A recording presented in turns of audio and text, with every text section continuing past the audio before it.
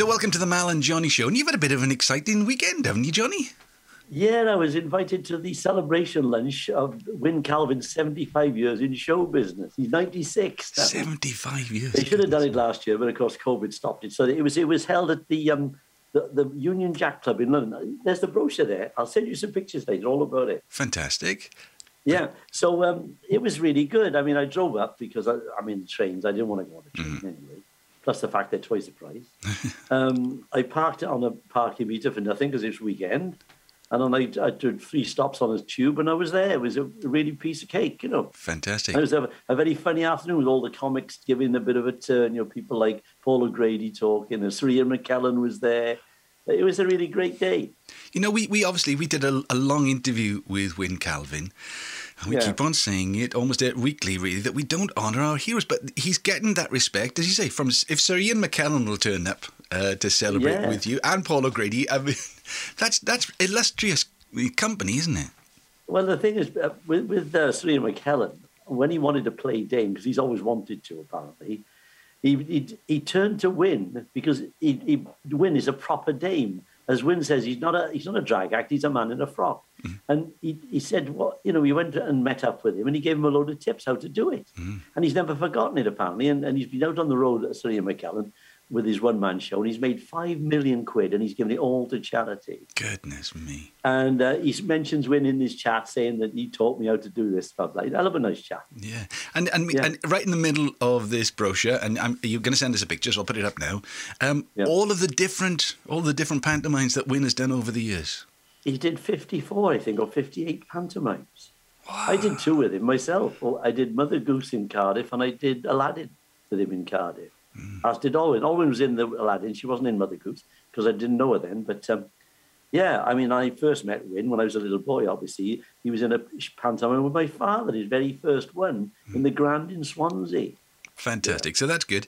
And I suppose we're starting to think now about, well, I've got a gig on the 24th of September at Blackwood Miners Institute and then a couple in October. It won't be long before we're back on the road, but it's made us start to think about gigs we have done.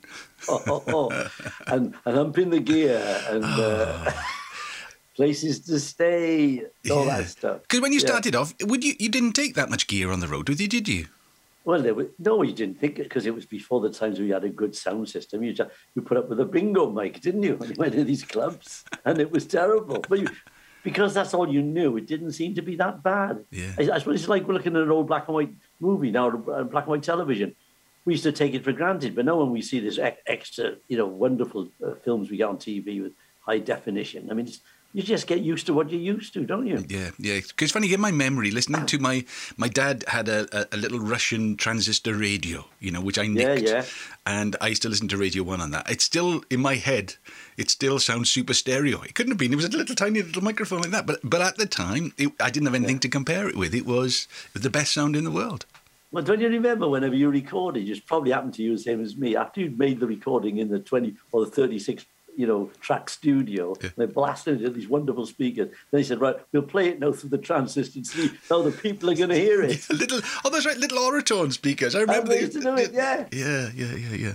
And I think people even do that now. They have a little ghetto blaster in the studio just to see, because, people listen to, they listen to speakers behind a bookshelf somewhere. On the radio, on a phone now, even. Yeah. All right, so gigs. So he wouldn't have taken much gear, but you, I know that, and we talked to Max Boyce about it.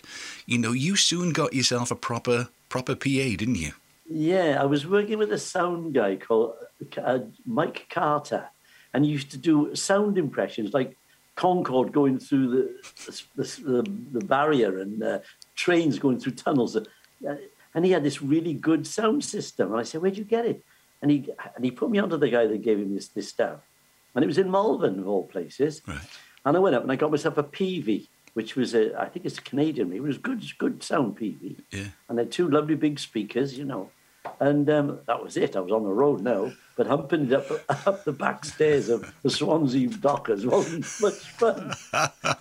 Did you ever do the Garnet Con Club? I expect I did. I did everyone. I think that the room's on the 3rd floor, and because we arrived maybe slightly late, you had to use the fire escape outside. I remember. That's the same with the Swansea Dockers, the fire escape. Yeah. And if it was wet, boy, you have to be careful. Yeah. Carrying your gear up there, 2 heavy speakers. But of course, you'd have a couple of roadies, a couple of heavies with you to do all the lifting. Well, you used to get your mates when you went before you made it, you know, or your mates to come along for the night for the ride, you know. Well, I don't know. It used to go on the motorways and the motorway cafes. Remember, they used to have all the greasy spoons for the lorry drivers. We used to pile in there about 3 a.m. We're on the way back from the gig. Yeah.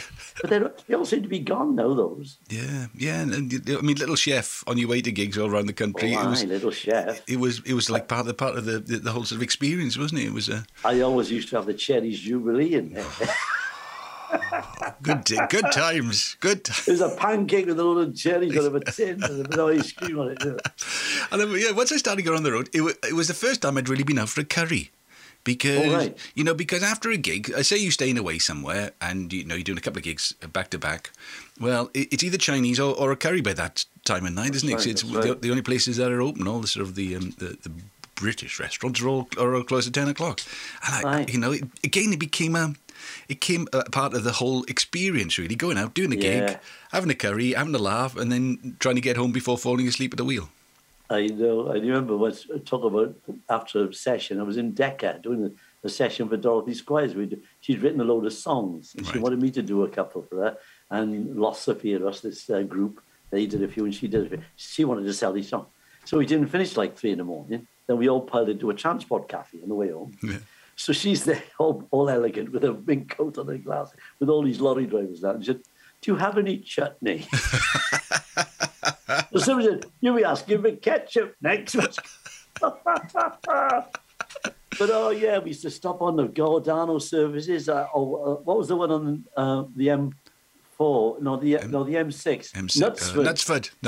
They'd be going into Manchester or Birmingham, Liverpool. That's it. You stop at you see all the groups turning up. You see Jerry and the Bacon mate. He goes, "Hello there, John. How's it going, lad? Where you been making, man?" It was great. It was like you'd meet all your mates. See, when my old man was in the business, it was the train. So they all used to meet at Crewe Station, where all the trains used to change. Of course. And they'd meet all the pros on the station. But no, we all met them on motorways. Yeah. But what about digs? Did you have any bad digs? No. If I'm let me just think. To be honest, most of the touring stuff I've done has been quite high end. So you were in hotels, were you? In hotels. Oh, you were posh. Sometimes very nice stay ones. In digs, because you were there for the week, weren't you? You were there for the whole week. Yeah. Yes, you had to do digs. I remember the first week I went away ever. It was in like early '60s. I was staying in Annie Lee's, little Jewish woman in Leeds, and it was £4, 10 shillings a week. And you could get up any time you liked. If you came in at 3 a.m, you could get up at like 12 o'clock, she'd make you breakfast. And who was in the digs, I may have told you this before, was Gordon Mills when he was with a group, the Viscounts. Right.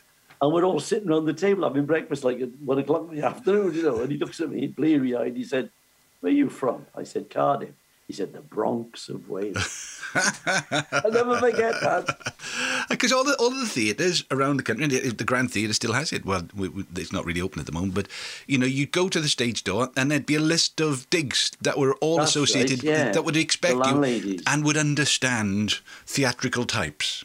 That's right. Theatrical digs were a different kind of thing to just bed and breakfast. I mean, bed and breakfast, you got to get out at 9 o'clock. But with the old theatrical digs, it was more. They knew what was going on. Yeah. But I had one digs in Hull. I'd never forget it. It was so cold. I was doing a week in the Continental Club in Hull. And I got up in the night. I was perished. I was freezing. And I found there was a rug on the floor. So I put the rug on top of the bed off the floor. I was so cold. And I didn't want to get out of it. And another time, you get out and the oilcloth is sticking to your feet. It's so freezing. And when I think about it, Yeah. But we all went through that. Yeah. Then I got a few quid and I stayed in a hotel. And the other I remember sort of like, you think you got a gig somewhere quite far away. Do you risk it? Do you spend the money or do you try and get home? And also if you... I'm not sure if you're like me, but if a gig comes in, you'll try your best to do it, even though it's impossible, really, but you still try your best to do it. I had one gig booked it was in the middle of Derbyshire somewhere, maybe up in, up in the Derbyshire Hills, an evening gig, but I'd also just been asked to sit in for Roy Noble on Radio Wales in the mornings. In the mornings, so the show started, I think, at 9 o'clock. So I thought I won't actually tell the producers because they'll only worry, won't they? But I've got this gig already booked in, so I'm going to do them both. So you finish the show, say see you tomorrow, then everybody get in the car, drive up to Derbyshire, do the gig. It finishes at midnight. And then you get back in the car, park outside the BBC in Llandaff and run in. I did the next show, and I said, just to let you know, I went to Derbyshire after. They nearly killed me. But you've got to do what you got to do, Johnny. There used to be a thing in the theatre contracts, I know that, when we did anything like a week's work or a pantomime or a summer, that you couldn't stay anywhere. I think it was a 30-mile radius. You had to stay in that area. Wow. Otherwise, you're breaking your contract, Right. So we didn't. You take notes. We go to a Sunday concert in Yarmouth, and come back. or stand in a plane. And when I was in Jersey, we used to have to be careful because you could get fogged in. You see, you have to fly out to Jersey, and if your fog comes, then you can't get back for the show. Oh, that reminded me now. I'd agreed to do BBC Radio 2 Sunday morning gig with Don McLean from the Isle of Wight Garlic Festival. But I was in the middle of actually MDing the the Welsh Youth Theatre. They had a week or so to prepare and I was writing the music for them. So, of course, I said yes to everything. To everything. Yeah. But then I thought, great, I can fly from Swansea to the Isle of Wight. And my mate had a licence. So it was great. I was just getting ready. Got to Friday afternoon or Saturday afternoon, and the fog came in, and he didn't have the right licence to fly in the fog. He didn't have the, what they call it, Stan had it, ratings. It was instrument rating. Instrument rating. So I managed to find somebody else. In fact, it was my brother-in-law's dad, who was a judge, who had all the ratings. And he suddenly got his plane. He flew me there. But of course, I wasn't allowed to pay for it because, his regulations, I couldn't pay. So I can't remember what I bought them in. I put them up in a hotel in the Isle of Wight. And we came back, and I think he had a nice couple of bottles of wine out of it as well, because he wouldn't let me pay for the fuel. But you just get there, don't you? You get to the gig. You do. Talking about taking everything, because you have to when you start, because you don't know where your next bread's coming from. This bloke, this agent, I think it was Beverley Artists they were called. They had a branch in like Beverley, Yorkshire, and one in Cardiff. Right. So I got you a gig, John. Where is it? It's in Aberdeen. Aberdeen. So I had a Triumph Spitfire at the time, little sports car. I drove all the way to Aberdeen to do this gig. And I couldn't find any digs. And I found a little caravan park. And I said, got a caravan for the week? All right. So it said NIG, it was called, N-A-G-G.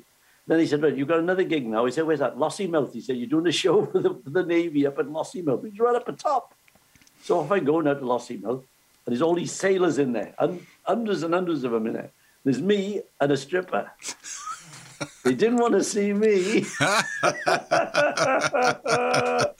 wasn't a very easy gig. Oh, my God. But I don't know about you. You probably had it as well. Do you have any groupies coming around? Oh, never, Johnny. Never. Never. You beat them off the stage. Absolutely. Well, we used to get them at Swansea Grand. Really? We used to get these girls. They used to come in every day to see the pantomime. And they'd be up in the gods. I think they used to mitch in, They used to pay. And they'd be out on the stage door as you come on. Johnny, can I have a photograph? I said, they gave you one last week. Oh, I want another one. Stan gave me one. Oh, God. And they were there every week, these girls. I mean, I did have a few bad experiences where they came in and started taking their clothes off. I thought, oh, my God, I can't have it. Let me get arrested. Actually, funny, but people do get obsessed by artists, don't they? So you see the same people at various gigs. I was working with Merrill Osmond. From the Osmonds, and we had a gig booked at the Point in Cardiff in the Bay. A lovely old chapel, and I remember it. Beautiful. So we did that on the Sunday. The next gig was on Monday in Belgium. So we just flew out there. It was the same people at the gig. It was the same. Well, mad fans. They follow everybody. They'd flown off, and then we went to Dublin. Guess what? It was the same lot. Well, it's like the Barry Manilow lot. They go see him wherever he is, and it's the same people. Yeah, amazing. But I mean, they're proper fans, I suppose. I mean, that's what it's about. Yeah.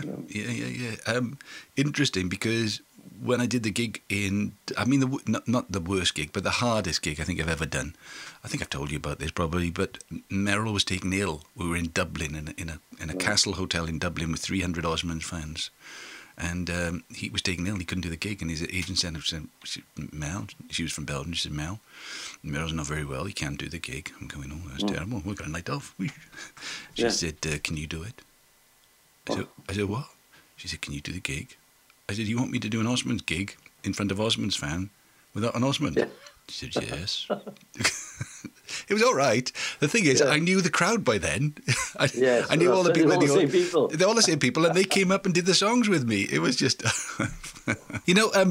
as the years went past and the gigs got better, you didn't have to take so much gear anymore, did you? Because the actual venues got themselves all geared up by then. Yeah. Mind you, having said that, I used to do Butlins camps and do gigs and concerts, but sometimes the gear wasn't good, and I used to put my own up in the end. Right. Because it was a better quality. Okay, you would hear us with their gear, but sometimes and you didn't know it was on the knobs as well. They didn't know what they were doing half the time. Got a couple of bringing kids from the Blue Coats to do it. You know what I mean? Yeah. So be self-contained. We used to call it Boy Scouting. You just always be prepared for every eventuality. That's right. Yeah. See, when I started, it was you had to turn up to the club. Yeah. The pianist invariably couldn't read music. They'd say, "I can't read this. It haven't got a picture on the front." I said, "What do you mean?" I said, "Well, I follow the words. See? Oh, busker, okay." So I had my old man. I was lucky most of the time because my father would play for me. The drummer would be like building a shed, banging out. And that was it. And the mic would be like a bingo mic. And then it progressed. And in the end, although I didn't like the idea of backing tracks, they put a lot of musos out of work. In the end, it was the safest way to go. You knew you had an orchestra behind you. You could press a button, and that was it. Yes. And that's the way it's gone, isn't it? Even in pantos, they're using backing tracks. Yeah, theatre as well, isn't it? Theatre as well. Yeah. Oh, well, good stuff. So you're obviously we're not saying when you're going on holiday, but you're going on holiday at some stage to that. In a few weeks' time, I'm off to Malaga. Malaga. Oh. Have you? What's the preparations? Just a matter of interest, like COVID regulations. Do you have to get it all tested up before you go? It's murder. Is it? First of all, you've got to get a certificate to say you've been vaccinated twice. That's the easy one. Right. You get on the online and you do that, and they'll send you the certificate that you've been double vaccinated. You do that to the NHS. Then you've got what they call a locator form. You've got to get. Right. In other words, where you're sitting in the plane, where you go in, what time you're coming back, because they got to follow you in case you've got something wrong with you or you pick something up. But you've got to get one from Spanish government for going into Spain. So you've got to go onto their website to get that, fill all that in, which is like a nightmare. They want to know what size teeth you got, you know what I mean? And then you've got to get one for coming back. Right. So when you get, you've got to send also for a test. And in Wales, you have to pay 68 quid. For some reason, in England, it's 48 quid. Goodness. The Welsh government's got a different idea. Anyway, so Alwyn and I both got this. They turned up a couple of weeks before, and you leave that in your house for when you come back home. Right. And when you come back home, you test yourself and you post it off, and you have to stay in for 2 days, or you have to be careful for 2 days before you've got the all clear. Yeah. But when you land in Spain, 2 days before you come back from Spain, you have to have a test over there. And then they fill you in your form, which you bring home with you. So it's all that. So it's a rigmarole. Yeah. But you can't wait to go. You can't wait. You got to get out. I got to get out. They're trying to stop me. I got to go. I want a paella. I want to speak Espanol. Well, I'm looking forward to having a chat, either when you get back or maybe while you're there as well. But it's lovely. And congratulations to Win, 75 years in entertainment. So well done to him. And between us, we've probably got 70. Well, we're into the centuries. I was my very first. I did the clubs when I was a semi-pro. My first professional gig was in 1963. I did a summer season in Butlins in the Resident Review. Wow. So that's 63, 70, 18, 19, 17. That's 55 years ago or something, not far off. And I was October 70, July 73, the Radio 1 interview, session. So I've got 10 years less than you. But between us, we got a few. We got a few. 100 years in the business. All right then. Well, I still haven't bloody met you. It'll happen soon. When I'm back from Spain, I'm when you're coming back down to Swansea, we'll have an ice cream. Yeah, but for the time being, then it's goodbye from him. And it's goodbye from me. See you. Ta-da. Bye.